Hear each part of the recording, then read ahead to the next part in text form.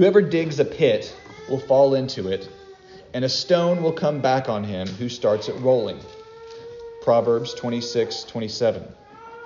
He makes a pit, digging it out, and falls into the hole that he has made.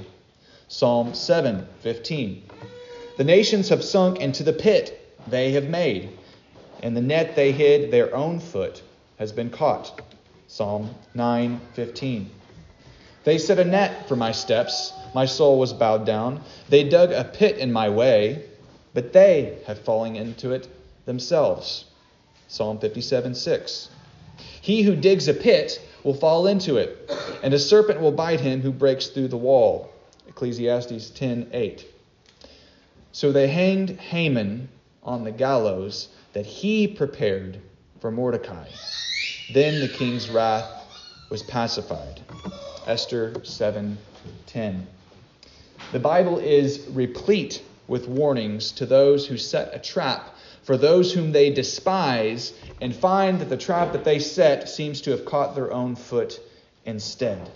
And in our text today, we see a horribly deep irony that is far from happenstance. It's not just chance.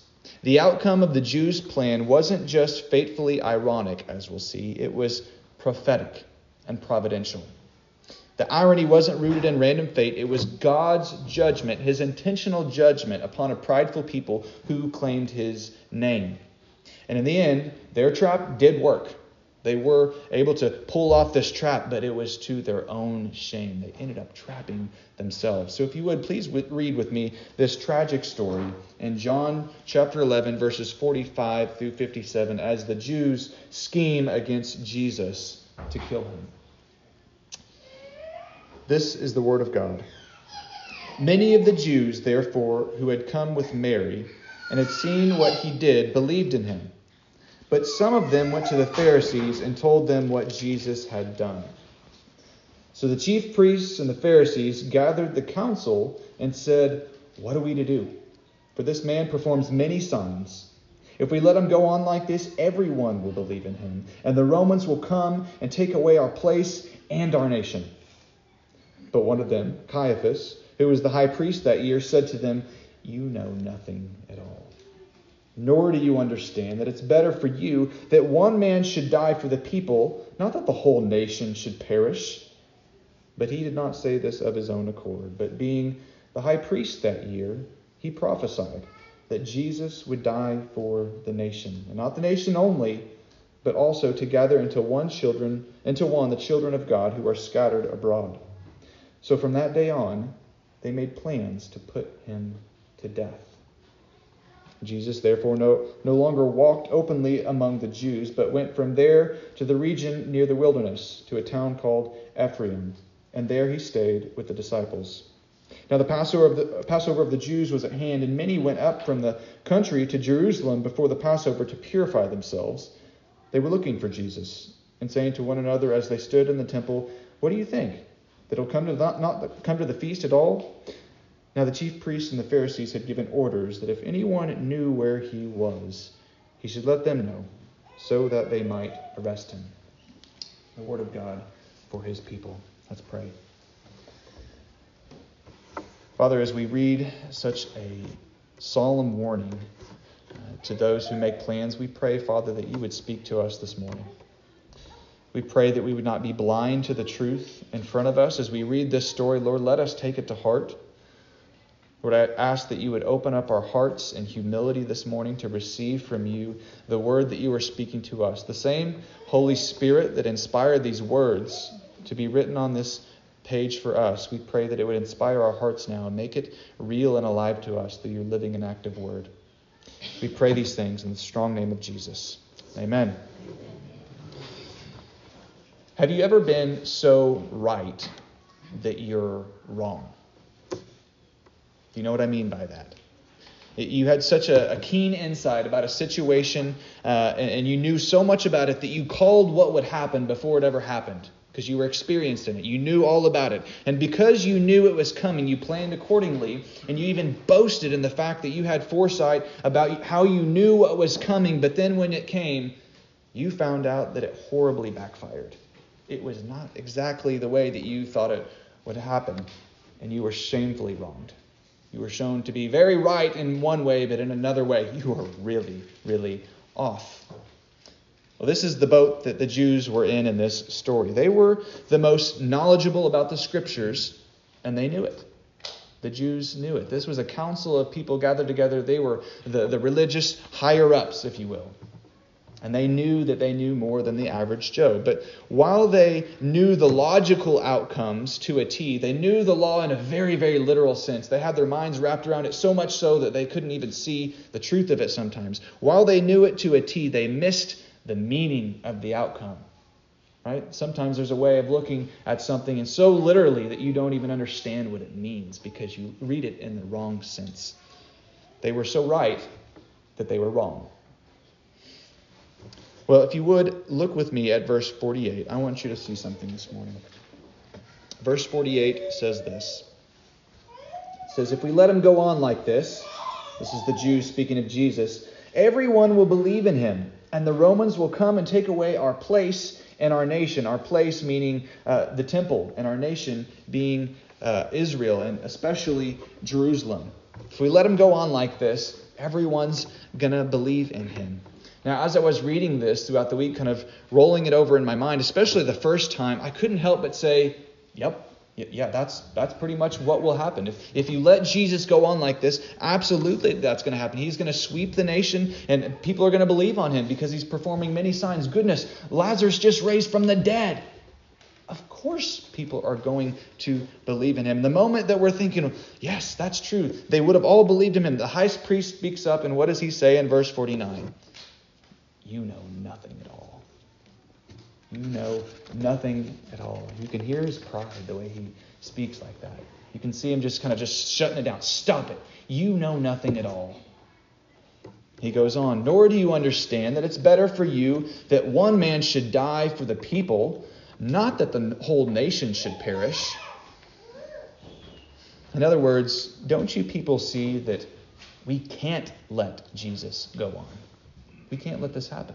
We have to shut this down. We must put an end to this man for the sake of the nation. Right? That's what his plea is. Even if this man is not guilty, wouldn't it be better for him to die than the whole nation suffer under Roman rule? That's his plea. Can you imagine if the whole nation actually believed this fanatic Jesus? If they did, it'd cause the Romans to come in, sweep away our autonomy. We wouldn't be able to have the religious freedom that we would have now.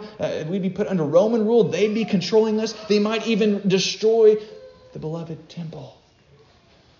They might do that to us. That's what Caiaphas is saying. And you know what?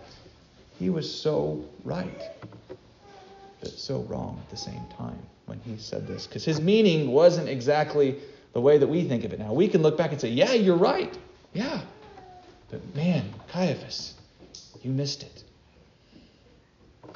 You know, you don't just see the irony as you read this story. You do see it, but you can also kind of feel it, can't you? As you read this, you feel the irony, and it's because this was prophetic, right? This was orchestrated. God had a plan in this. And when Caiaphas speaks, it says that he spoke prophetically. In other words, God was speaking through him. In verse 51, we read that he did not say this of his own accord. Did you catch that? Verse 51, he did not say this of his own accord. What this means is that when he spoke, it was not the wisdom of man that came from his mouth. It was the wisdom of God that sometimes makes fools of men. Sometimes even the men that are uttering the wisdom of God. Right? He spoke, and he spoke truth. He prophesied, but he was on the wrong side of that prophecy that he gave himself. It's actually crazy if you think about it. The irony is so thick. What it also means is that God's calling to ordination is not something to take lightly. When God ordains a man, we shouldn't think little of that. We should listen to what God speaks on his behalf, whether he be an Old Testament high priest, as in this case, or a New Testament elder that God has ordained, right? Because God still ordains deacons and elders. So we should listen closely to the word of God as they speak. And surprisingly enough, this might mean following even the word of God, but not the man of God. Think about that. Because he prophesied truth. But if you follow that man, That led to a bad outcome. This man led the people of God to stumble over the stumbling stone that God had placed right in front of them. The stone that was called precious and chosen. Jesus Christ, the one that Jesus put there. The stone that was the given by God became the cornerstone that they stumbled over. They said, "No, we don't want that stone to move forward in the building of God's house." But that was the one that was the foundation of it all that God gave them. So, what are we to think of this? First thing, we should see that God was still speaking and leading his people through the prophets, even though they were corrupt. And you can see this all through the Old Testament. God still spoke to his people. Even sometimes the people that were prophesying were sometimes corrupt, but God was still faithful to his people. So the first thing that we should catch is that we should see the faithfulness of God even amid the unfaithfulness of men. God is still good. God is still faithful, even when men are hypocrites, even when men completely miss the truth that they are preaching. Sometimes you might even get a pastor from the pulpit right here saying the very right things, but his life is not lining up with it. He might be on the wrong side of it, but God is still faithful to speak to his people, to feed his sheep, even amid the unfaithfulness of men. Okay, the second thing, it says in verse 53 that from that day on, the Jews made plans to put Jesus to death. And if you're an underliner, if you're a highlighter in your Bible, I want you to underline that word, plans, because we make plans a lot.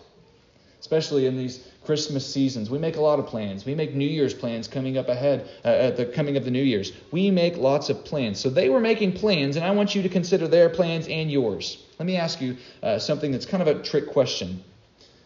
So we know that they were planning, and they were carrying about plans, but was this the plan of God that they were carrying out? Now think about it. It's a little bit of a trick question. Whose plan was this that they were carrying out? I want to remind you of some scriptures in just a moment. It's actually a hard question to answer because our gut reaction is to say, well, no, of course they were carrying out, not carrying out the plans of God. They were about to kill Jesus. They were going to murder Jesus. But if you're familiar with Scripture, you know that God actually had a plan, that there was going to be a lamb that was slain before the foundation of the world. So in some sense, this was actually God's plan. I mean, listen to some scriptures with me. The believers pray in Acts 4:27 and 28. I've harped on this scripture a lot, but it's very important for us to get a right conception of who God is and what he's doing. Acts 4:27 through 28, the believers are praying this to God, and they say, "For truly in this city there were gathered together against your holy servant, Jesus, whom you anointed both Herod and Pontius Pilate," remember the people that killed Jesus, "along with the Gentiles and the people of Israel, like the Jews, to do whatever your hand and your plan had predestined to take place." Okay? Or when Peter says in 1 Peter 2:6 through 8, "For it stands in Scripture," Peter says, "Behold, I am laying in Zion a stone, a cornerstone chosen and precious, and whoever believes in him will not be put to shame. So the honor is for you who believe, but for those who do not believe, the stone that the builders rejected has become the cornerstone, a stone of stumbling, a rock of offense. They stumble because they disobey the word as they were destined to do." Wow. So in a very real way, these Jews were fulfilling God's predestined plan by scheming to murder Jesus, and the high priest is prophesying that it's going to happen, and he's even on the wrong side of how it would all go down. From his own mouth, he says what's going to happen, and it will happen, but man, is he on the wrong side of it. He was so right that he was wrong. Wrong in all the right reasons, right? He saw it, and he was like, wow, we can't let that happen. Goodness. It's scary. They were absolutely right that Jesus would die for the sake of the nation. And not just the Jews, but the Gentiles scattered abroad as well. And the Jews were right. If they let Jesus go on, he was going to do, as they said, the Romans would take away the Jewish regime and away with their temple. It happened. Both of these things happened. Jesus was crucified for the people. He was. He died for the people, for the nation. And because death couldn't hold him down, right, He resurrected. So he did go on. If we don't stop this guy, he's going to go on. Well, guess what? The death didn't stop him. He did go on. The world did believe on him. It caused an uproar with the Roman people, and they eventually overthrew the city of Jerusalem and did what? They destroyed the temple in 70 AD. They did the very thing that Caiaphas prophesied would happen. The Jews were right. The high priest was right, but their hearts were terribly wrong. They were terribly wrong. So what are we to take from this? How in the world does one keep from being so right that you're wrong? How do you avoid this? Well, the thing that we might miss about these people is their relationship to God. Their relationship to God. I want you to think about this. Their relationship to God was official. Think about that word, official. It was official, and I mean that literally. They held offices in the courts of God's house. Right? Look at verse 47. Verse 47. So the chief priests, that's an office, and the Pharisees, also a ruling class, were gathered around the council, it's an official meeting, and said, "What are we to do?" So what this shows us is that this wasn't just some casual meeting where they're all getting around and talking about their thoughts and feelings. This was a session meeting of sorts. This was a church meeting. They were gathered as a council, as the chief priests and Pharisees, the ruling class of the Jews, to make a decision. What are we to do? So our lesson, is it to reject ruling classes? Is it to reject offices of the church? Should we say offices of the church are inherently evil? We should throw away all the offices. No. God still tells us in the New Testament to ordain deacons and elders. These are good things. These aren't inherently corrupt offices. No. Remember, it says that God was surprisingly still working through the prophetic offices to speak to them. The offices weren't the problem, were they? No. Verse 51 makes it clear that Caiaphas did not speak of his own accord. He prophesied the truth about the atonement of Jesus. And in a way, if you think about this, he was even preaching the gospel to those people around him. And they were so hard of heart that they did not see it at all. He was telling about how this Jesus would die for the whole nation. And not for the nation only, but for those who are scattered abroad, the Gentiles too. This is good news. And that's the worst news to them. You see it? So the office wasn't the problem. What was the problem then? What was their problem here? Well, the problem was that their official relationship to God was the only relationship that they had to God. They lacked a personal relationship with God. They were ordained officers that had they were missing the most vital part of their office. Let me ask you, church, what do you suppose would have happened or been the outcome if when they all gathered together against God's anointed Jesus, who Peter was talking about, what if they had gathered together against God's anointed Jesus and prayed to God, what should we do? Right? Instead of looking at each other, assuming that everyone in the room was already personally attuned to what God was doing because they were all officers of the church. Right? Well, you're an officer. Of course God's working through you. Of course you have a relationship with God. Of course the pastor has a close relationship with God. But does he? You know, this was a horribly tragic mistake. One that any of us could fall into, really, if you think about it. In their pride, they assumed that their official status with God was as good as or better than a personal relationship to Him. And we could fall into the very same thing. We assume that since someone's ordained, that they must be a faithful man of God that has a close personal relationship with Him. Don't make that assumption. Don't make that assumption. What we find in this story is that they honored God with their mouths, but their hearts were far from Him. In fact, they were actually hunting Him down to kill Him. And that is what they eventually did. They hunted down Jesus. They set a trap for Him to get Him killed. And they did kill Him. Only to find out that the trap wasn't for Him, really, was it? It was for them. They didn't realize what they were doing. But the irony of this story is that the pit that they dug for Jesus was meant to be for Him to be punished because He was a sinner. And we will save the nation of righteous people from this sinner Jesus, right? Well, we got to save these people. These are the good guys. That guy, though, he doesn't agree with us. His theology does not fit like ours does. We know what the Sabbath says. It says you shouldn't do anything. Here he is. He's healing people on the Sabbath. Can you believe this? Let's kill him. Let's kill him. The pit of Jesus was for him to be punished for his sins, and they would be set free. But really, it was the complete opposite, wasn't it? Jesus was the righteous one that did not deserve to be killed. They were the ones that were unrighteous. And church, that's actually the good news of the gospel, that when you understand that prophecy in the right way, it's the best news you can ever hear. You're the sinner. I'm the sinner. I'm the unrighteous. We are the ones desperately in need for one to die for us. Because it is better that one righteous man would die for us than a whole nation, than a whole world of unrighteous people would die. That is the love of God. That was the gospel being preached to them, and yet the trap that they had planned in their own minds caught their leg instead. They stumbled over the stumbling stone that God put there for them, right in their face. So church, God's word to you today is to consult him and his plans personally. You have to come to have a personal relationship with Jesus. And I know that probably sounds so cliche, but man, is it so vital. You have to have a personal relationship with God before you make plans of your own. Don't assume. Don't assume. These Jews were making church plans, how to strategically plan their ministry. Right? Bring it up to the modern context. Bring it further into the New Testament. These were church leaders making church plans. This is what they were doing. Let us not forget that these people were not that different than us.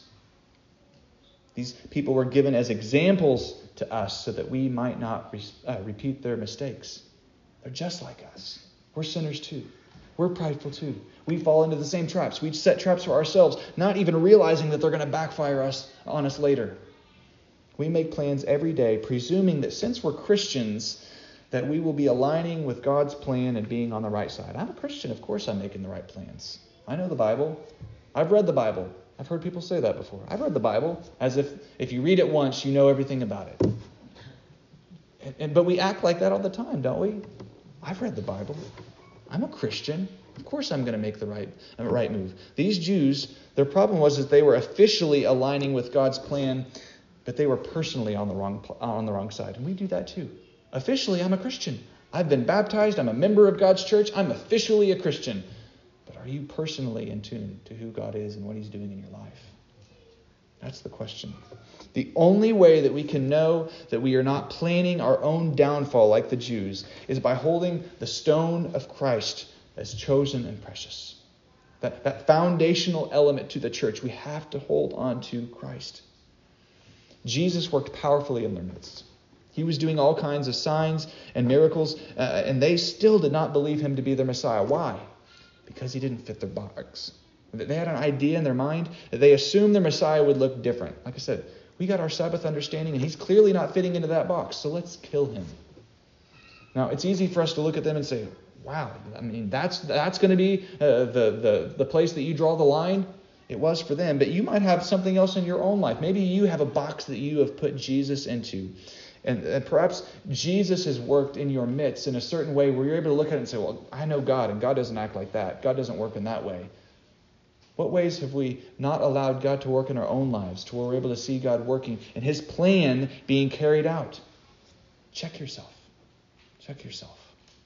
Proverbs says, the fear of a man lays a snare, but whoever trusts in the Lord is safe. Many seek the face of a ruler, but it's from the Lord that a man gets justice. So it's fear of man and even ourselves and just fear in general that makes us plan and scheme and lay snares to try to work out things in our own thinking. But whoever trusts in the Lord, it says, is secure. You're safe. You don't have to fret. You don't have to worry and get all upset about what are you going to do. Many seek the face of a ruler. They want someone else to tell me what to do. I want a pastor to affirm what I want to do already. So you'll go find a ruler to affirm what is already what you're going to do. But it's from the Lord that man gets justice. The Lord is the one that gives us this. That's how you hold firm. So the only way that you know you aren't so right that you're wrong is by humbling yourself to the point where you can say honestly with Caiaphas, I know nothing at all. He says, you know nothing at all. And he's assuming that he does know it in that moment. I know nothing at all is what you need to say to God in your humility. I need help. And pray it personally. Don't just say it. Don't just affirm, I'm a sinner. I know I don't know everything. No, get personal. Pray to the Lord. Go to him and say, I need help. Don't just ask your church leaders. Do ask them for counsel. Yes, that's not a bad thing. But ask him too and pray. Ask the Lord. Go to him. Go to him and say, what are we to do? Just like the Jews should have went to him. They should have opened that meeting. That council was saying, Lord, what are we to do? We're at a loss. This doesn't make sense to us. We have this idea in our minds, and Jesus isn't lining up to that. Now what do we do? Instead of just assuming, I already know what to do. So how are we going to make happen what we already want to do? Lord, you are my confidence. You are my security. You are my wisdom. I need your voice leading me as the good shepherd. God, I know that you've given Jesus to me as my great shepherd to lead me out. He's my rock. He's my salvation. And it was better for him to die for my sins than to allow me to try to make a plan and a way out of it for myself. Jesus died so that you don't have to. That's the good news of the gospel that Caiaphas preached to them, but they completely missed. So church, I don't want you to miss it this morning. Hear the gospel for you this morning, that if you put your hope, your confidence in Jesus, who has already accomplished the work for you, you can be secure. You can rest assured that you are not going to be so right that you're wrong. Amen? Let's pray. Lord, how we need your help. We make plans, we scheme about things, and we have things that we seem to have figured out in our minds. But Lord, we've seen them backfire in our face before. And because of that, we are humbled. And we say to you this morning, we need help. So Lord, I pray for each and every member in this room to see today that we don't just need an official relationship with you. Maybe, God, you are calling them to an official status.